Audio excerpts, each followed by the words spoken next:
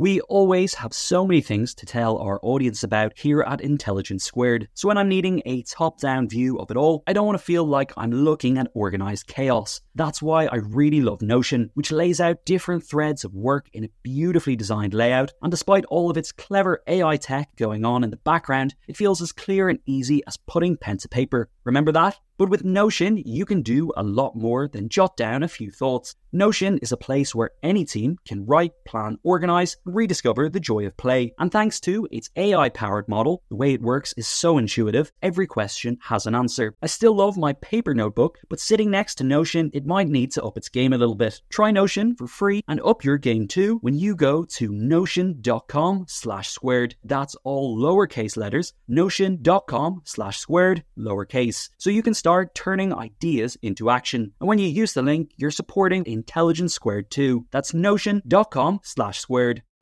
What are you doing right now? Perhaps you're in the supermarket.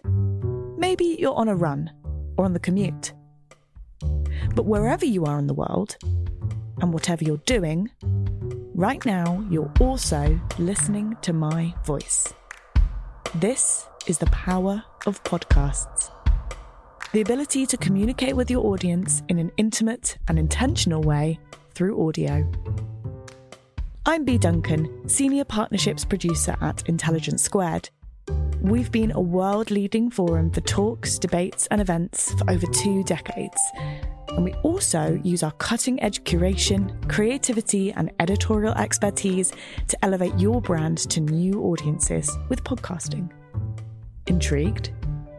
To find out what we can do for your organisation, book into a free consultation with me today. Find out more by going to www.intelligencesquared.com/partnerships.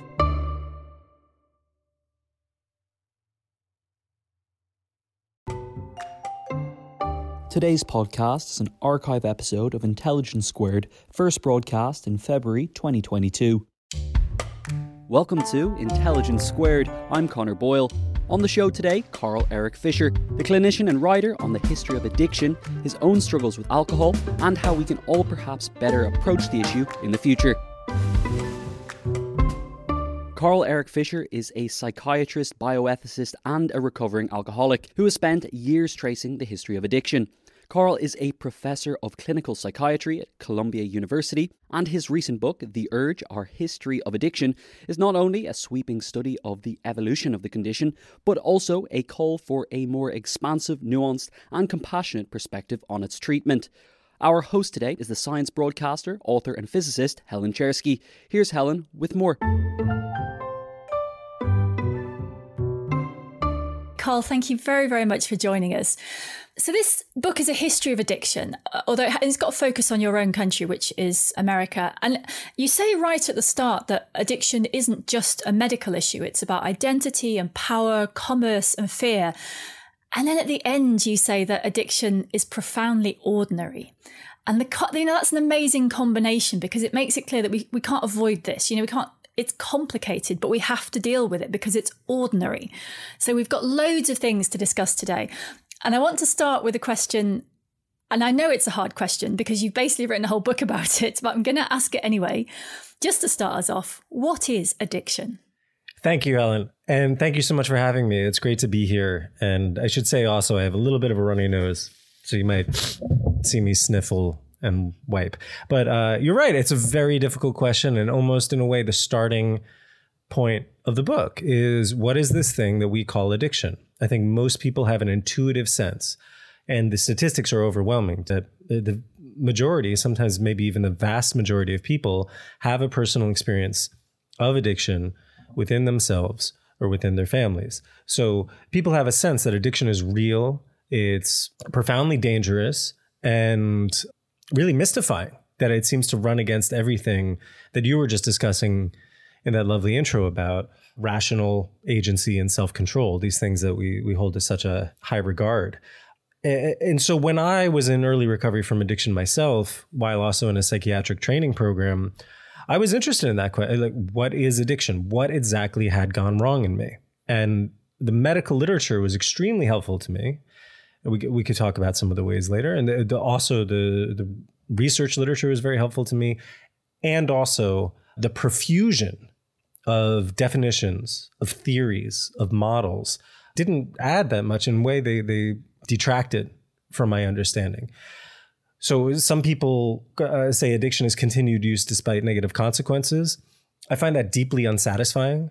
It sort of works in a way, but you could also say that when I snack on too much chocolate at the end of the night, that's continued use despite negative consequence. I don't think that that's chocolate addiction. Addiction traditionally has meant something more powerful, has meant losing some element of power, losing some agency or choice or self-control. So you could tell I'm already giving you a weaselly answer to your question. I'm not giving you a clear one. I like something along the lines of the way the word addiction first entered the English language around 500 years ago, when it was a strong devotion that took away will.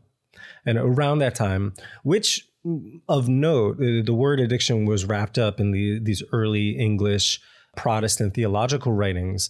It was a notion that was deeply wound up in these confusions about choice and agency and self-control, but it wasn't a condition that happened to you.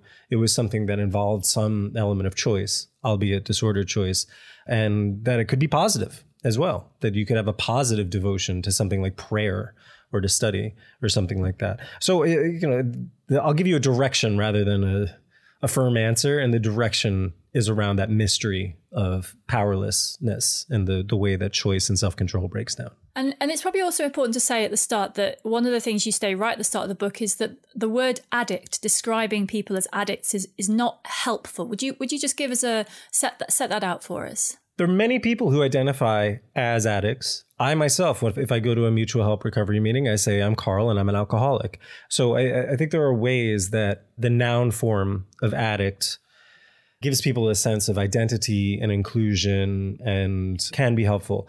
But when we as medical professionals or policymakers or just people engaged in public communication are talking about third parties who suffer from addiction, today the preferred terminology is person with addiction, to use what's called person first language, much in the same way that we don't call people autistics in the noun form of people with autism. And just like the autism example brings up, there's a diversity of perspectives on this issue. And there are, in fact, some autism advocates who say that's ridiculous. Just I prefer to call myself an autistic person. So, language is constantly evolving and reflective of the stigma and biases and stereotypes of the time. But the utility, I think, of being conscious, at least, of that move toward person first language is that someone's identity as a person with addiction is not all encompassing. It's not the sum total of who they are. It's not the singular thing that defines their existence or their worth or lack thereof as a human being. I wanted to make that clear because I think that it's very important that it's not something. I think you don't put things upon people, as you said. There's a distinction between how people self-identify and how others describe them without that knowledge. Now, the book, you go through a very broad series of examples going right back to the beginning of written history. One of the things that comes out of it, apart from the fact that we really haven't done very well in dealing with addiction, which we will get to later, is that you paint this picture of people insisting throughout history on it, insisting that it's simple in some way. It's got a simple cause, you're just not disciplined enough, or it only happens to good people or bad people, or, there's this desperation almost to say, oh, it's just this. Why are we so keen to simplify it, and why doesn't it work? I think that, like addiction itself, that impulse to look for a single simple cause for a complex social problem is just part of the human condition. Why exactly? I think that's an eternal and complex question. A lot of it does revolve around fear. Much of the book, as you know, revolves around not just individual people's experiences of addiction, but also the experience of drug epidemics, which I was surprised to learn goes back 500 years to, again, European experiences with 1500s, 1510s, 1520s of tobacco. In those times, people had all sorts of varieties of ways of understanding why tobacco seemed epidemical, to use a word at the time, or as a plague intolerable. And the fear that can arise in the wake of these types of drug epidemics has always led to simplistic answers that have only seized on one part of the problem, may be beneficial in a limited sense, but often harmful on balance. So I think it's really important when one of the key messages of the book is to keep in mind a multi-level and complex and ultimately humble view of addiction, that we need all of these different explanations from the biological, from the personal, from the humanistic, the community level, the social, and in a way the responses that we see to addiction, things like regulation, but also mutual help, even tending toward a spiritual or at least existential recovery from addiction. All of these things combine together to create a sort of pluralistic understanding of addiction. I think just to do that, just to do the unwinding of the single, simple explanations would be a tremendous advance. Well, your own personal history, which you write about in the book, is, I think it's particularly powerful because if you look at your website or the back of the book, you're clearly an overachiever in life, right? You're very good at lots of things. You're a very competent person. You've got all these degrees in things, and, there's a whole list of awards and prizes and things like that on your website, which is great.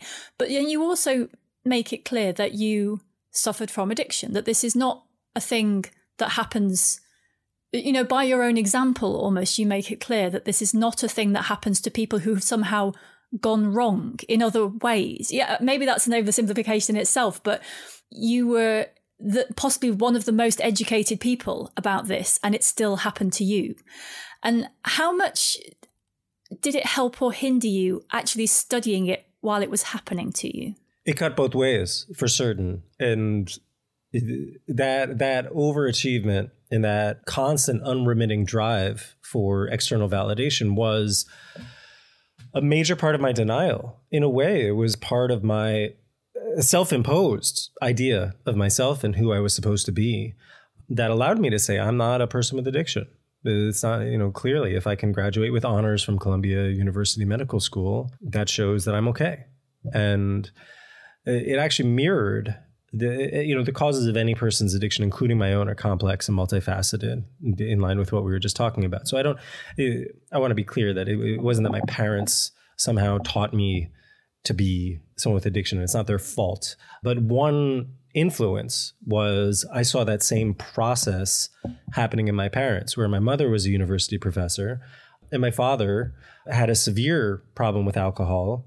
She also had a problem with alcohol, but then defined her identity almost in opposition to her. So while I was in medical school and residency, I did the exact same thing.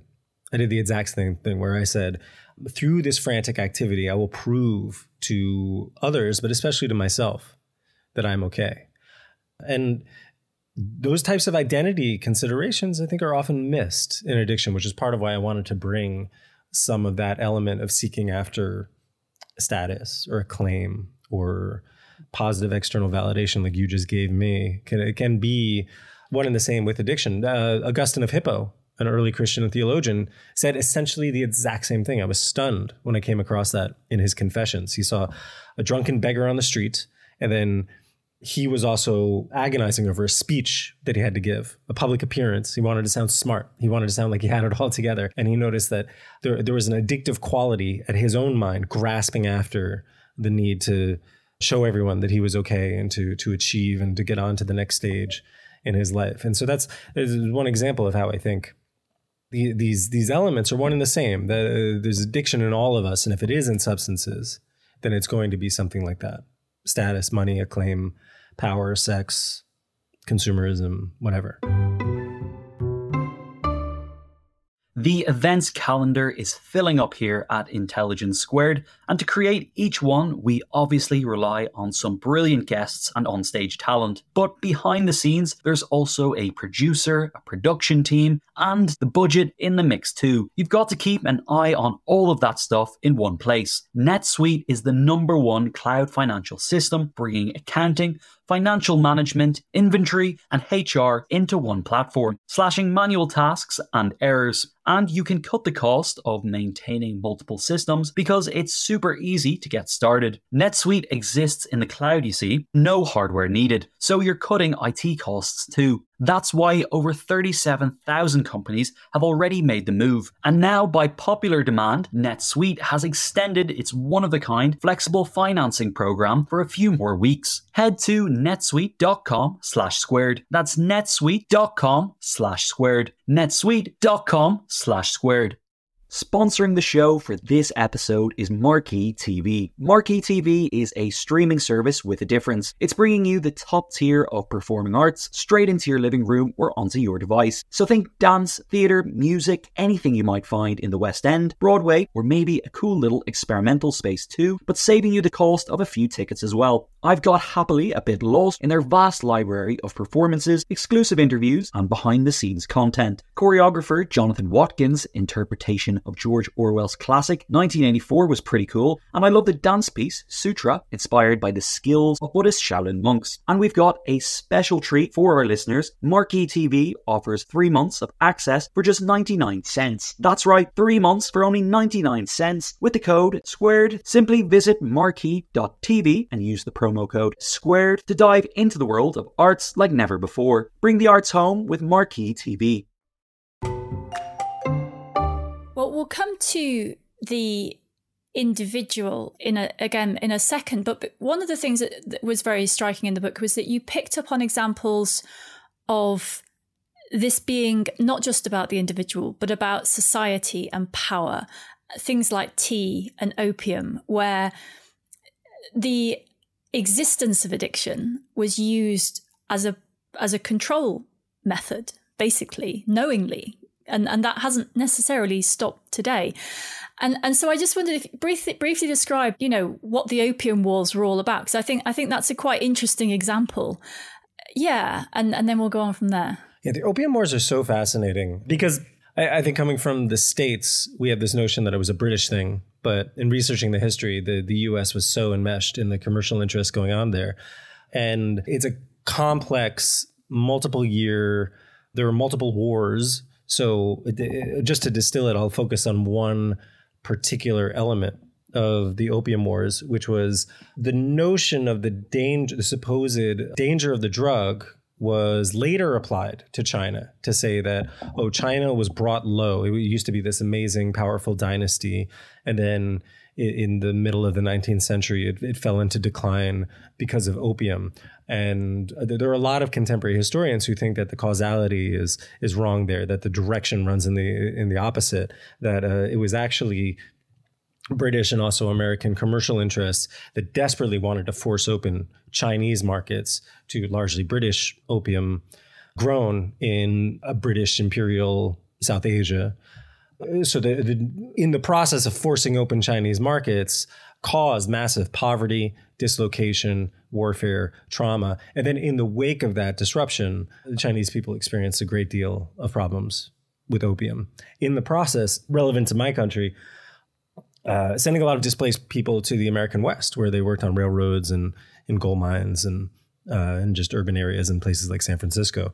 So it's a good test case. I'm glad you asked about it because it's a great example of how a stigmatized notion of a drug can be used as a weapon and wielded as a weapon when there really is no rational basis for it. We see that today where people fail to make the distinction between drug use, drug harms, and addiction. Those are three very important separate issues. And in most political initiatives in the States and in the UK, conflate them very, very readily, so that the notion of drugs as irreversibly powerful, automatically addicting, is a justification for much more deep-seated criminal legal policies and other forms of oppression. So just to clarify the situation with the East India Company, which was who were trading the opium, the British wanted Chinese goods, but they basically wanted to pay in opium instead of money. Yes. That was the problem. And then there's lots of opium floating around and there are consequences, but it comes from somebody basically wanting to trade. It wasn't a choice. It wasn't that they chose to have opium around. They tried to get rid of it. It was that the British East India Company insisted that they had it, and then you have all the consequences you've described. It's a really depressing story, but then in lots of ways many of the stories in your book are, but the point is we can learn from them. So you mentioned something there about how the consequences, but going back to the individual, There's a question in here which we haven't really talked about yet, which is addiction a disease or a vice? Is this something that happens to you, or is this a thing that is somehow your fault in some way, or that you have agency in starting? How does that, because just the question of whether it's a disease is a difficult one, right? Mm-hmm. Yes. I think the binary is misleading to say it's a disease or a vice. And that's the binary that people have been stuck in for a while. Going back at least to Thomas Trotter in the early 19th century, who was actually quite firm on this particular distinction. And a distinction that persisted throughout the 20th century to justify, in my view, a very reductionistic version of calling addiction a disease. I worry about calling addiction a disease because I think it's a double-edged sword. It has benefits, which I readily acknowledge. To call addiction a disease has served as an important plank in advocacy efforts. It helps to argue for insurance coverage or for hospitals to treat people with addiction, which for a good swath of the 20th century, they simply did not do, especially in the States. But at the same time, the notion of addiction as a disease has also been used sometimes by the very same people who are using it in a broader, flexible, and more compassionate way. The negative version of addiction as a disease can be used to say people with addiction are all invariably the same, that once an addict, always an addict, that your brain is irreversibly destroyed or damaged or broken. And in particular, that that use inevitably proceeds to addiction, which connects to your last question. That sort of reductionistic notion of no open space between choice and control, like people get hijacked as if from some external possessing agency, is a justification for punitive and ultimately counterproductive wars on drugs. So what about so from a biochemical point of view, and again, all these are very complicated questions for all the reasons you've described, but with our better understanding, hopefully, of brain chemistry and psychology and lots of those sorts of topics, what actually happens when someone is addicted to something? What's going on from a physical or mental point of view? There's a few things going on. And I think an important point at the outset is that addiction is heterogeneous for a lot of the reasons that we just described. But we can speak generally based on some of the more well-established models of people with addiction, namely alcohol and opiates, for certain historical reasons that I discuss in the book. So there are physical consequences, meaning at the general body level, people tend to get tolerance and withdrawal. Now, a distinction that's often missed is that in the case of stimulants like cocaine, we don't necessarily experience that. And I want to make that point because for a lot of history, physiological dependence has been conflated with addiction. Somebody would say, oh, I'm addicted to this because if I stop, then I get the shakes. Or if I stop, then I get the traditional goose flesh and cold turkey experience of stopping opioids.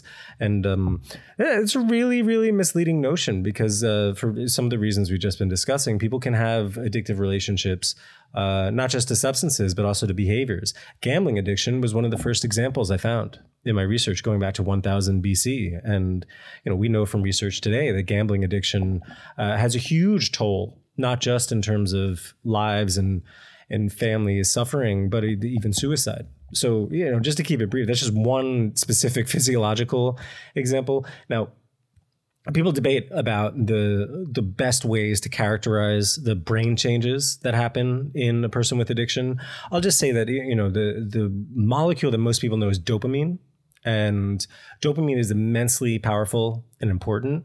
I'll just say one myth that I think is a bit dangerous and try to offer a corrective that I think is one kind of interesting nugget to consider, which is dopamine is traditionally associated with pleasure. That if I look at social media and I get a bunch of fake internet hearts on my profile, then that gives me a burst of pleasure. And the reason for that pleasure is dopamine. The reality is that it's less about the pleasures of the feast and more about the pleasures of the hunt, to use one commonly employed phrase. That dopamine is more about salience, to use the jargon term, that it's more about goal-directed activity and going after something. It's more of a learning process, in other words, than it is about some sort of satiety or enjoyment or pleasure. And the reason that's important is because these sort of cartoonish versions of drugs as invariably producing a dopamine surge that leads to pleasure feeds into this stigmatized and sort of stereotypical hedonistic notion of drug users as just people using for choice just because they like to get high and so forth and so on. You speak to somebody with a severe case of addiction, usually it's not enjoyable at all. They're fighting as hard as they can just to feel a shred of normalcy. And past a certain point, the use, whether it's drugs or otherwise, is not leading to any pleasure whatsoever. One of the examples one of the periods in history you talk about in the early 1900s, and it, it happened in the UK and it happened in the US, different names, I think, but it was the temperance movement or prohibition, the various versions of the only way to deal with this is to stop it, all of it, make it go away now. And that doesn't work necessarily. Tell us a little bit about that and how it panned out in history, because I think the important point here is learning the lessons of history. Mm-hmm. Yeah, absolutely. The temperance movement started as a temperance movement. I mean, if you go to ancient Greek philosophy, temperance means moderation, and that's how it started in the United States in, say, the 1820s. And it's sort of a fascinating twist of history that temperance became associated with this hardcore extremist abstinence approach, which in the United States led to a congressional amendment and the famous era of prohibition. An interesting thing that I found was that the first wave of temperance activism, which also had an international reach, 1820s, 1830s, 1840s, was much less focused on legal mechanisms. It was much less focused on this sort of technocratic top-down control of people's behavior. And it was more about people's attitudes about the drug of alcohol, which they very clearly saw as a drug back then, probably exaggerated, whereas today we tend to see alcohol as not really a drug or a different sort of drug. So even just that is an interesting comparison. So there were multiple waves. So one historian classifies them in 5 different waves of temperance activism reaching across the last couple of centuries. But the important thing is that people kept on coming at the problem from different angles. One, medical approaches, prohibitionist approaches. There's some mutual help approaches preceding Alcoholics Anonymous and arising spontaneously, but in a form surprisingly similar to Alcoholics Anonymous, and those also spread internationally. Just like some of these other issues we've been talking about, whenever there was a single cause, a single angle, or single historical response, it was already doomed to fail. The best results in terms of actually reducing the population's drinking level in correcting harms was when there was a more, I almost want to say playful, but integrative, holistic, and multifaceted response to the problems of alcohol epidemics. And it's very striking that, especially as the examples, as you go on through history, I guess it's easier to find the social history, not just the facts and the statistics, but you get people's reactions. And it's very clear that the community-based approaches are, however it comes about, if people feel part of a community, that is extremely helpful, or is, it's a major factor. It's not necessarily about what you do in that community. It's about having a community. Have I got that right? Yes, absolutely. And there are ways that governmental and medical and other policy responses have undercut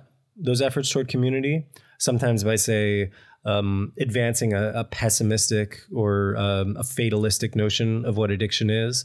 So temperance movements in the 19th century and the 20th century and today have promoted this notion that people are somehow broken and irredeemable, and so we should focus more on prevention. But at other times, say, for example, just within the case of alcoholic temperance movements, there's more of a interplay, more of a conversation with these sort of bottom-up mutual help movements, the sort of proto Alcoholics Anonymous organizations. And I think there's a lesson there, because we've seen similar things in the problem of opioid epidemics in the States in the 60s, 70s, and 1980s, and otherwise, that we're much stronger when we're together. We're much stronger when we can find ways of building bridges across these multiple responses. That medicine has a lot to offer. There are a lot of ways that medicine can save lives, but it's not just medicine and these grassroots community initiatives are very helpful too. I've got a couple more questions. And one of them is, you've dug into this topic, you've looked back in history, what you depict in the book is almost cycles of failure repeating themselves in different ways. And it does get a bit better towards the end, but we're not doing very well at this. So having looked at the human history of addiction with different substances and different times and different cultures, what are the big lessons here? Like what can be different this time around in this cycle so that someone doesn't have to write another book like that in 100 years' time? Mm-hmm. Well, I think that we'll never end addiction. So people will be writing books about it 100 years from now, maybe under the same name, maybe under a different name. Who knows? But I think the notion that we could somehow escape from the cycles of history has worked against us in the process of responding to addiction. But there are examples when we, meaning both medicine, and we, meaning human society, have done a better job at responding to addiction. Two examples that come to mind are the 1870s, 1880s, where in the United States there was this broad-based, what they called it, an inebriety movement that was pluralistic and multidimensional in the ways I just described, where medicine played nicely with mutual help groups, and there was some element of regulation, but it wasn't overbearing, total prohibitionist crackdowns. And then the 1960s in the US were somewhat similar. So one of the lessons is that it can actually be quite pragmatic to keep in mind this point that I appreciate you bringing up before, that we have a tendency to reach after single, simple solutions. They invariably fail. So the process of humility is not just a caution to say we don't know exactly what we're doing. It's a caution that gives us a route for action in the world. It gives us something to do today, which is to refrain from overly simplistic solutions and to look for ways of, for example, in the level of medicine, personalizing care and getting out of a one-size-fits-all treatment regime, at the level of policy, recognizing that not all drugs are the same and that all drugs have costs, but also all drugs have benefits. And every human society on the face of the planet, as far as we can determine, has found a way to use drugs, has sought ways of altering and expanding consciousness. So just by stopping the war and looking for points of connection and points of collaboration across these various disciplines and endeavors to understand human life, I think we would go a great deal further. So we're stuck with being human, but we can do a better job of that. That's what I take away from that. So, I mean, I imagine that you have you pay attention to policy, and you might talk to politicians and policymakers and health professionals in this area. Do you see a receptiveness to that approach? Do you see that in the wider world of dealing with addiction, are these messages being heard now, or is this still a very uphill battle to fight? Absolutely, it's being heard. I'm picking up on a wave that has been building for decades in a way, but it's only recently, for example, that one sort of buzz phrase, that's a string of buzzwords, is many pathways to recovery. That the United States in particular, but really addiction treatment around the world, has been plagued by this one-size treatment model, one-size-fits-all treatment model that I alluded to before. But even in very traditional treatment centers, there's been an appreciation of the fact that people recover in many different ways. That lots of people benefit from 12-step mutual help programs, but some people don't go to them, and some people are willing to accept an abstinence-based treatment, but many people are not. And one statistic is that out of the number of people who have a substance use disorder and are not getting treatment, 95% say they don't want treatment. So what do we do with that 95%? What do we do with that vastly underserved and vast majority? If we can meet people where they are and work with them, that's not incompatible with, say, for example, an abstinence-based model. So that's just one example. Though many pathways to recovery is just one specific medical example of something that I think is occurring even more broadly, that outside of addiction, there's so much more discussion about mental health. There's so many more public figures coming forward and discussing problems with depression, anxiety, obsessive compulsive disorder. Chile just elected a president that is out as having obsessive compulsive disorder. I think that would have been unimaginable even 10 or 20 years ago. So I think there's great cause for hope in terms of humanizing notions of mental health conditions, and especially addiction, that it's not an us-them problem, that this is really something that's quite pervasive and quite common in the end. It's perhaps likely that there are people listening to the podcast who either might think they're addicted or are perhaps trying not to think they're addicted, or who have a family member or friend who is struggling with addiction. And I was just wondering what advice you might have for those two groups. In line with my last answer, I would say the answer is to try.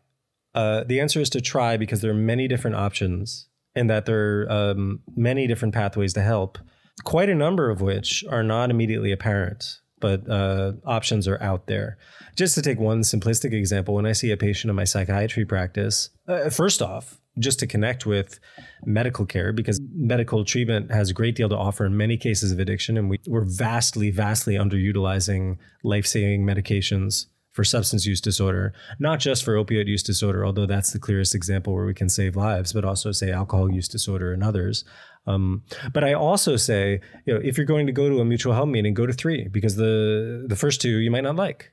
And that doesn't mean go to 3 different Alcoholics Anonymous or Narcotics Anonymous meetings, although I think they're great for some people depending on the group, but they're highly heterogeneous. There's a huge and growing network of all these other mutual help movements like Smart Recovery, which is psychologically focused, or explicitly agnostic or atheist groups. There are Buddhist groups, so forth and so on. I mean, literally dozens at this point. And I think most people on the street don't have that sense. So there's a wide range of both clinical and mutual help, grassroots, sort of more community-based supports.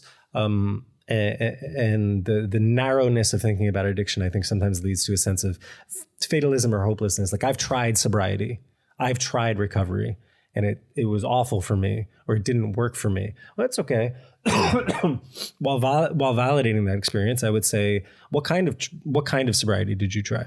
What kind of recovery did you try? Because there are a lot of explorations that we can do in what I think, again, is basically a universal quest for making sense of our limitations as a human being. Thank you. That's a very clear answer. Okay, it is time for audience questions. So the tab that says Q&A is somewhere just beneath the video screen. Do type your question into the box. You can tweet to us using the hashtag IQ2. So that's just the letter I and Q and the number 2. And yes, so someone will be monitoring that. And you can tweet about the event in general using the same hashtag. So let us have a look at some of the questions we have got. So one anonymous question at the top here is, it's from Fatima in Birmingham, saying that she appreciates what you say about not calling people addicts, but do you think we're all addicted to something like smartphones? Especially, I mean, this gets used a lot actually in the context of smartphone use. It's almost trivializing the word, perhaps. What do you think about that? Yeah, I have one example of a patient that I worked with who I wanted to describe and discussed with him, anonymizing his case. So I'm pausing to make sure that I respect his anonymity and disguise the appropriate details. But this is a person who really struggled with porn use in the sense that he was drawn to edgy, borderline, deregulated online fora for porn. And in the process became exposed to really horrifying material sometimes, which in itself was a major form of suffering. And also because it's deregulated and online and you might be exposed to horrific things even without intending to be, it created a major legal danger for him sometimes. So this is a person who came to me, was seeking treatment, tried out psychotherapies, tried out different medications, and still felt like he was out of control, reaching for the laptop, would install a number of privacy blockers and other sorts of mechanisms to stop himself from using, and then would go out and buy a new laptop and then use the new laptop to engage in that sort of limit testing behavior. And so I bring up that example because I think just on the face of it, that's a clear case of addiction where someone felt with all sincerity, I really want to work on this. I really feel out of control. I keep on acting, Helen, against what you said before, against my best interests. That even though I know the good, and even though I truly believe in the moment it would be better not to do this thing, I'm still going ahead and doing it. That's addiction, for sure. Now, there's a spectrum from there all the way out to it would be better not to check Instagram or Twitter when I'm hanging out with my son. There's a spectrum down to I feel a little junky when I feel a little gross when I'm on social media, and it makes me feel kind of bad about myself, or it takes me out of myself and I'm not like fully present in my body. Where exactly to draw the line, I do not know. But it reinforces this notion for me that addiction is in all of us, that the things that go awry in even extreme cases of addiction are just the most visible example of an everyday, ordinary struggle with self-control and that sort of timeless puzzle of doing things that are harmful, even though we intend not to, and know we'd be better off not doing them. Thank you. We have a lot of questions here, so we might have to go for some short answers, but don't feel you have to be too short. Okay. So there's an anonymous one here. So you mentioned at the start that there's a sort of principle that you could be addicted to things in perhaps a healthy way. You know, there are things if you're I can't remember the example you used at the start, but there are things that society would see. Exactly. Society would see that as a good thing. So how do we distinguish between healthy and unhealthy forms of addiction, if that is a thing? Yeah, I'll try to be brief here. I think it is a simpler one, but not easy in that it gets to a key question in today's addiction research. For decades, addiction research was very focused on abstinence and controlling use. And that was in part a function of being aligned with criminal legal interests and governmental interests. And now there's more of an interest in looking at what we call functioning. And functioning just means ask how the person is doing rather than ask how much they're using, taking our yardstick as people's actual health and their well-being.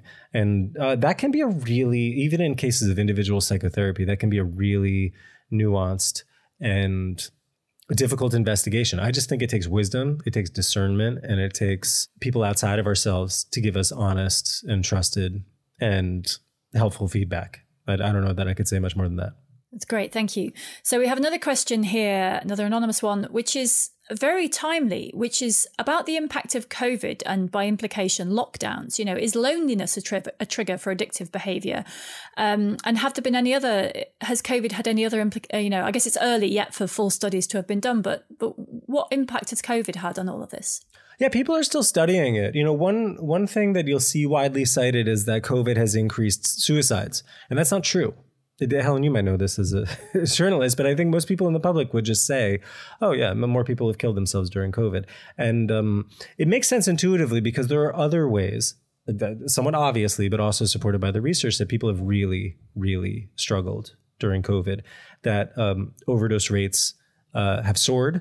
And we're seeing examples of greater incidences of alcohol-related liver problems, and by some measures, depression and anxiety as well. But it's complicated. It's absolutely complicated. And we should be hesitant, I think, to draw firm conclusions. The deeper point that loneliness and isolation is a powerful trigger for problems with substances is absolutely the case, and has long been the case in other episodes when the forces of oppression or even just simple alienation have worked to upset something in the social fabric. Whenever there's less cohesion, less sort of community connection and support, that's triggered addiction, even when people have all other sorts of material resources. Thank you. So there's a question here about research, a growing field of research into the use of psychedelics to treat mental health disorders. And you're nodding as though that is these things touch on each other, I guess. Talk to us a little bit about that. Yeah. Was there anything more about the question, though? Well, what do you think about it? You know, do you think, are you a fan, I guess, is the question? Personally, I wouldn't use it myself. One, because I am doing something else. I'm a Zen practitioner. But also because I, as somebody who's experienced a manic episode and had a pretty dramatic breakdown, basically, is considered to be like a relative contraindication for using these substances. And I say that because it's a caution. It's not for everyone. I think especially as psychedelics become commercialized, they're sold as a panacea. And I've seen plenty of patients in my practice who have achieved remarkable gains through the use of psychedelics, not just for substance use disorders, but also, say, depression or eating disorders. People who have been involved in, say, like the New York University or the Johns Hopkins trials in the States. But I've also seen plenty of people who have had negative outcomes as well. The interesting thing about psychedelics for me, or one of the most interesting things about psychedelics for me, is the way that they point toward a dimension of human health and flourishing that is often missed by modern medicine. That in psychiatry, we tend to be focused on the removal of dysfunction, and psychedelics promise the opportunity for progressing even further into wellness, for understanding the self, for breaking down misguided or misleading ideas about the self and our self-identity that might be holding us back. And I think that is tremendously useful and tremendously helpful. I think a big question, as I've been alluding to for the next, say, 10, 20, 30 years, is will business interests and industrial interests corrupt and warp the process of making psychedelics available? And there are many, many ways. We could have a whole podcast on that. There are many, many ways it could go awry.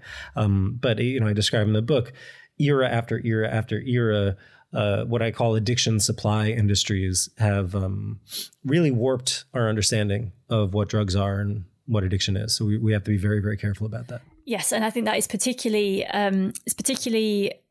relevant at the moment as the case of Purdue Pharma and the Sackler family and the consequences of the opioid crisis, particularly in the US, but in other places as well, are sort of dragging through the last bits of the legal cases and people finding out what actually did happen. Now, audience, when I said we have lots of questions, that's not to say you shouldn't add any new ones. So I just remembered I shouldn't put you off. If you've got any last questions, please do add them in. So one we've got here, Carla, is that this person says, you said that addiction tells us something about the human condition. Could you elaborate on that? Are we all addicted to something? And is that okay if we are? It's okay. And at least my experience has been we have to meet it and address it and work with it if we are to grow and to change and to find peace and work with our suffering. My mind is going to something we didn't have that much of a chance to talk about, which is in the earlier part of the book, I talked not just about earlier people in history who've had problems with drugs or other addictive behaviors, but also thinkers who touch upon this universal question of self-control. And one, perhaps appropriately, because he also is a major figure in terms of coining the notion of temperance, is Aristotle. And Aristotle recognized this space in between choice and compulsion.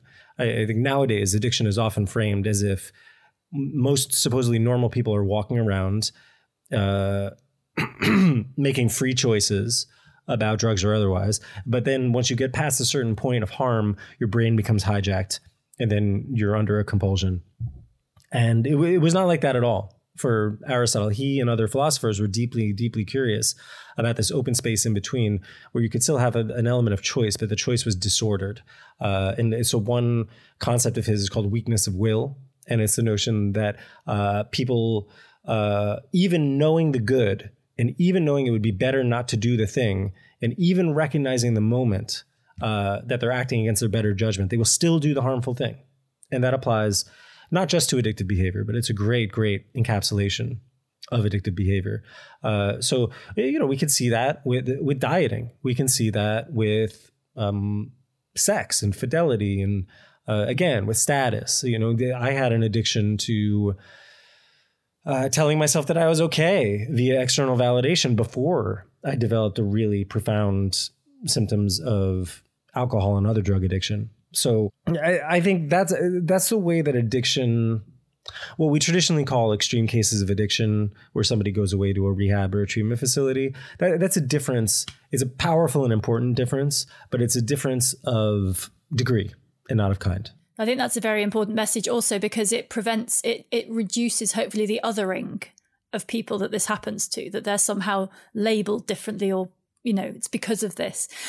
So we've got a question here from Sam in Brighton, which goes back to something you were talking about a little while ago, saying that, we've seen that opioids and sugar and other things are used to basically commercialize addiction. There are people there are commercial gains for them from making people addicted to things. So his question, or her question is, their question is, do you think addiction would be such a big problem if it was just illegal to get commercial gain out of making people addicted to things? Is anything like that possible? Is there any way to frame a law that would actually make that possible? If the that is stamping out addiction, then the answer is no. Because I do think that there have been times, and I'm most familiar with the US, but in other countries as well, where we've had very sane and sensible and moderate drug control policies. One of my favorite thinkers on this topic is Mark Kleeman, who coined the phrase grudging toleration, that for most of these potentially harmful products that have a hold over our desires, the right attitude is grudging toleration of the fact that we are going to use these substances even when they have awful consequences, but grudging in the sense that we need some dose of regulation. A totally deregulated, laissez-faire market economy approach to potentially harmful substances is clearly out the window. We see that obviously in the case of the Purdue Pharma and the Sacklers, but over and over and over again, when stimulants were first introduced, when sedatives were first introduced, things like benzodiazepines or even earlier barbiturates. But I do think that because of the lack of appreciation of that healthy middle ground, we tend to swing between these extremes of drug regulation, where it's completely free season, totally free market, unregulated, and then in recognition of harms, a swing back to complete and utter crackdowns. And at both of those extremes, we cause much more harm than good. So bearing in mind the lessons of the history and the way that pendulum has swung, I think is a nice corrective and a nice way to recognize that we need some reasonable, compassionate, healthy dose of regulation across the board here. All these complicated things. People are so resistant to complication. Yes, that is built into us, I think, but we can do our best. Okay, next question here. It says, you mentioned social stigma around certain types of addiction, and this person remembers that most people thought Tiger Woods was lying about sex addiction and just thought he got caught cheating. So the question is, how do we make people care more about addiction that isn't related to substances? There's such a strong, in society, it's like a label that you have to be taking something to be addicted. What about the stigma and how much people care about other types of addiction? What's the name of that person, by the way? This is an anonymous question, so I don't know. Okay. Well, anonymous, I just wanted to say, I really appreciate and recognize the intention. I hear some real deep compassion and thoughtfulness behind your question. And I fully agree with that thrust, that there is a lot of value to be gained from destigmatizing and being more thoughtful and compassionate about what some people call behavioral addictions. And there is a very powerful strand, which I actually didn't get the chance to write about so much in the book that I hope to, was that the notion of behavioral addictions, especially around sex, has been it's been a misogynistic and patriarchal oppressive force that has been used to excuse men in power for generations and generations, going back to the 19th century and even earlier. So I think we do have to be very careful. And there is a notion of healthy skepticism. There was a time when Harvey Weinstein and Kevin Spacey were both at the same addiction rehab. And apparently, supposedly seeking treatment. Oftentimes in these cases, I know nothing about those cases, but oftentimes in legal proceedings, the notion of sexual addiction is used as a way to try to get some sort of excuse or mitigation in a court trial. So all of that is to say that I do think that I'm very receptive to the compassion and dehumanizing impulse that I hear in that question, and also I think it needs to be tempered by an appreciation of the way that ideas about addiction have been used to excuse people in power for generations. Also, regarding substances, I should say very briefly, but just that going back to the 1920s, setting up two-tiered systems of drug treatment, not just drug regulation, but drug treatment, where usually white upper class people get compassionate treatment and then others are consigned to criminal legal related policies. And actually, you're very honest about that in the book, that you say that when you were suffering from addiction, you were in an environment with doctors, you're white, you have access to systems that could help you. And by implication, it was still very, very difficult for you. But of course, that is a privileged position to be in the modern world. Yes, in a way. So I got a specialized kind of treatment for doctors. And I think only by an accident of birth, only by an accident of who I am and where I wound up, not by my own virtue, for sure. And if we could do something like that, where there's a careful longitudinal approach to responding to addiction, not just an acute treatment as if you were getting a gallbladder surgery, but if people were followed carefully over the course of their struggles, we could do remarkably better. And that's another positive thing that I could have brought up in your earlier question, Helen, that there's a shift away from this acute model to more of a chronic lifespan, life course model for helping people with addiction. I guess for a long time, medicine has been thought, perhaps when I was growing up even, which I don't think is that long ago, but maybe it is now, that medicine was something that happened when you broke a bone and you broke a bone and you went to the hospital and they fixed the bone and you came home. It was very tidy in a way what medicine did. And I guess that was the case. And now all of medicine is just getting more and more complicated. And actually, breaking a bone is probably the simplest thing you can do to yourself now. Yes. But most of it, that's not a model for the rest of medicine, actually. It has not worked very well for mental health. And I think in a way that's one of the original sins of the way we thought about addiction over the years, is to essentialize it, meaning to make it into a thing as if it were a broken bone or as if it were a tumor and it existed unchanged throughout history, because our ideas about addiction are invariably bound up in all of these issues we're talking about today.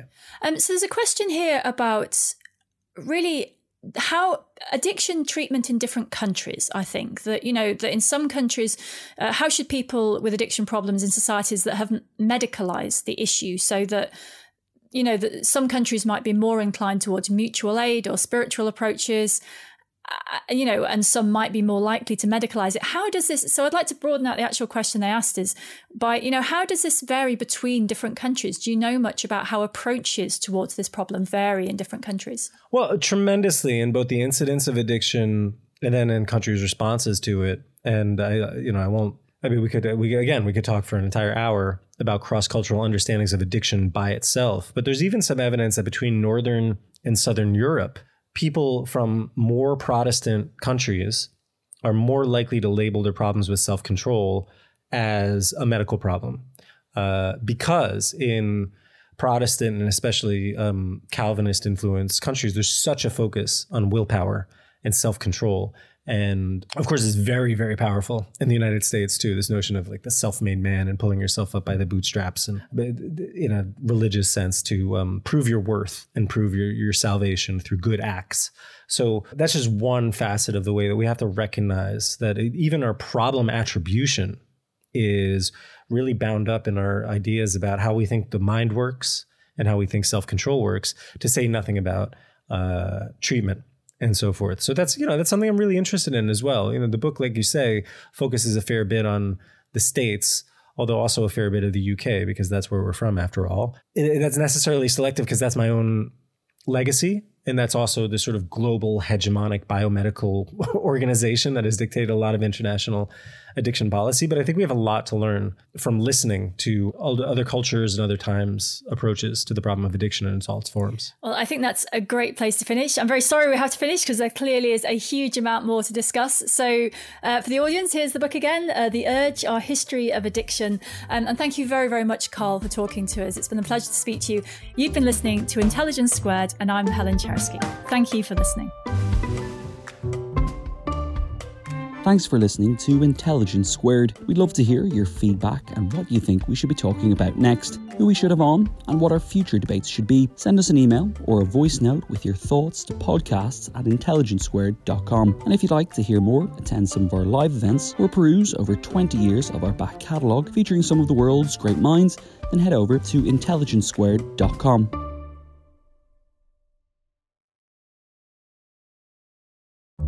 What are you doing right now? Perhaps you're in the supermarket. Maybe you're on a run or on the commute. But wherever you are in the world, and whatever you're doing, right now you're also listening to my voice. This is the power of podcasts. The ability to communicate with your audience in an intimate and intentional way through audio. I'm Bea Duncan, Senior Partnerships Producer at Intelligence Squared. We've been a world-leading forum for talks, debates and events for over 2 decades. And we also use our cutting-edge curation, creativity and editorial expertise to elevate your brand to new audiences with podcasting. Intrigued?